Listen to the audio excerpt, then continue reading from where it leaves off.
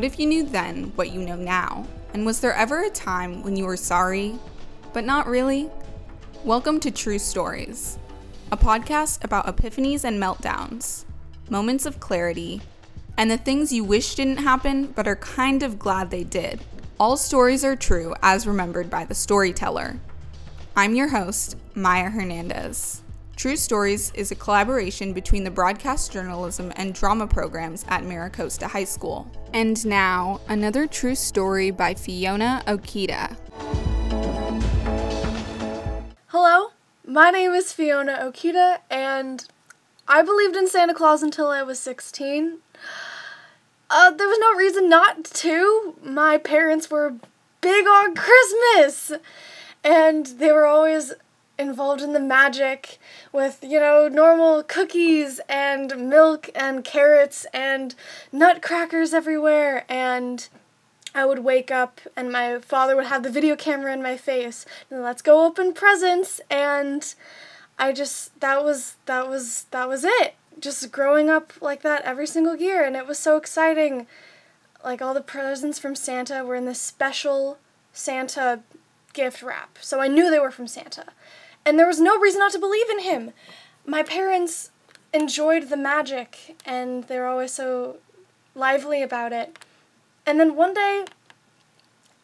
Christmas when I was 9, okay, this shouldn't matter, but it did to little me. I got Gryffindor gear instead of Ravenclaw, because I was a Ravenclaw. And I thought Santa would know that I'm a Ravenclaw. So that's when I started to get suspicious, and I know it's really silly. And then 2 years later, my friend said that he wasn't going to tell his kids that Santa's real, because that would be lying. And then I got in this big mental crisis when I was 11, like, is he real? Oh my God. So I started getting really paranoid.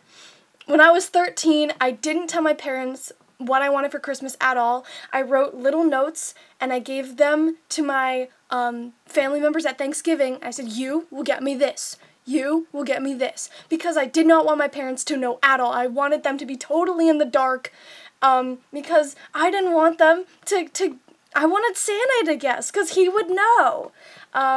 It got bad because 2017, my letter to Santa was in base 64, which is a code, if you don't know. And then the year after that, it got worse. I was 15 years old, writing my letter to Santa. I converted it to base 64, and then binary. And then guess what? I got grid paper, and red squares were zeros, and green squares were ones.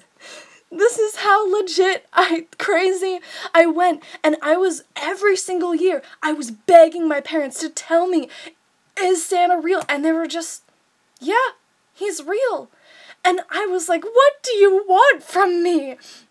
And then one day, I was in the back room. We have a cluttered room with just a bunch of miscellaneous stuff. No one goes there. And I saw the wrapping paper, the Santa wrapping paper. And it was just a quick glance. And then a moment of recognition. And I was like, no. Put that aside. I didn't see that. And I didn't. I forgot. I actually forgot that I saw it. And then in the summer, when I was home alone, I went into my parents' room to find this Japanese bamboo ear cleaning thingy. And then I just started looking through their room, and I found all of my letters to Santa. And I was so sad. I was crushed. I was crying all over their room. But then in the same closet, I found their wedding album, and I looked at the photos, and I started crying. And I was like, maybe I shouldn't hate them, because, okay, so now I have proof that Santa isn't real, but how am I going to tell my parents, hey, I'm 16 years old, and now I know that Santa isn't real? Like, that's so awkward. So what I did is, on Christmas 2019, I wrote this letter to Santa. Dear Santa, okay, let's do this one last time. Believe it or not, this is my 17th Christmas, even though I'm 16. Wow, let's cut to the chase. Rewind.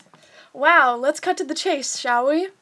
Every single year, I have a tiny crisis about whether you are real or not. I've been really secretive writing your letters in code, which must have been fun to decipher. I mean, come on, codes! Anyway, I have noticed that all the presents I receive from you are usually wrapped in paper with your face on it. Well, I found a roll of that exact wrapping paper in the back of the blue room earlier in the year. I pretended that I didn't see it and went on with life. I even forgot, which was the goal. Yet, the issue could not be avoided on July 13th of 2019. I was home alone and wanted this Japanese ear cleaning thingy from my parents' room. I looked around and found all my letters to you, kept in my parents' closet. I was crushed, devastated. I believed in you so much that my parents were so adamant that they didn't pretend to be you. I was mad at my parents and kind of ashamed, but what else could they do? Tell their now 16-year-old kid that Santa doesn't exist? Then I felt really stupid that I hadn't known earlier. Most kids stop believing in you at around 8 years old, and I started feeling really bad because my parents were probably really stressed and exhausted from trying to keep this up for years. Maybe they thought I was dumb for not knowing sooner. I felt bad for my parents spending more money on presents. Everything just sucked. Then, in the same place that I found the Santa letters, I found their wedding album. I cried at a photo of my mother at the top of the stairs and my father serenading her at the bottom. I love my parents and shouldn't be mad at them for pretending to be you, Santa. Also, tomorrow morning is the last time I will act for my father's video recorder. It is so cheesy now and not worth it. I don't have fun with it anymore, all the fake, over-exaggerated reactions. I want to relax and spend time with my family. With the video recorder, my parents feel like they can't interact or even be in the frame. It's just not natural or fun anymore. This is the last year for the video recorder. Even though I have all the evidence not to believe in you, I guess I still do. Plus, the whole point of Christmas is giving anyway. So every single person is basically doing their job already, giving thoughtful gifts. Santa isn't a specific magical identity. Santa is every friend and family member who goes out of their way to think of you. Hopefully that makes sense. So, Santa, this is my last letter to you. You have millions of more important houses to visit. All those children are waiting to receive well-deserved gifts from you. But, just in case you do exist, still hoping, here's my list. I would like pins.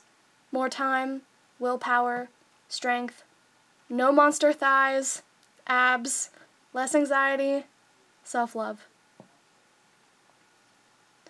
Fast forward! 2020, Easter! Usually we have plastic eggs with an Easter egg hunt inside and little clues.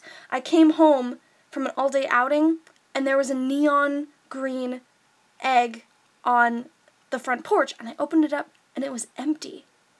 And then I went into my room and there was another big yellow one and it was also empty. And then my parents walked into the room and my mom sat next to me and my dad was standing in front of me. And he was like, Fiona, Santa, and the Tooth Fairy and the Easter Bunny aren't real. And I was like, yeah, I know. And he was so serious about it, staring me down. And my mother next to me on the bed started crying and hugging me because apparently she said my childhood was over. And I was so humiliated and confused at the same time. Like, the whole point that I wrote the letter to Santa is so this could go unspoken. Please. It was so embarrassing, and I didn't want any confrontation. I'm still really sour about it. But, what else could they have done? I'm really scared for when I'm gonna be a parent and maybe have to play the whole Santa charade. I don't know what I'm gonna do. Thanks to our performers for telling their stories. Faculty advisors are Jonathan Westerberg and Michael Hernandez. Find out more about this collaborative project on our Instagram @mediaarts_MCHS.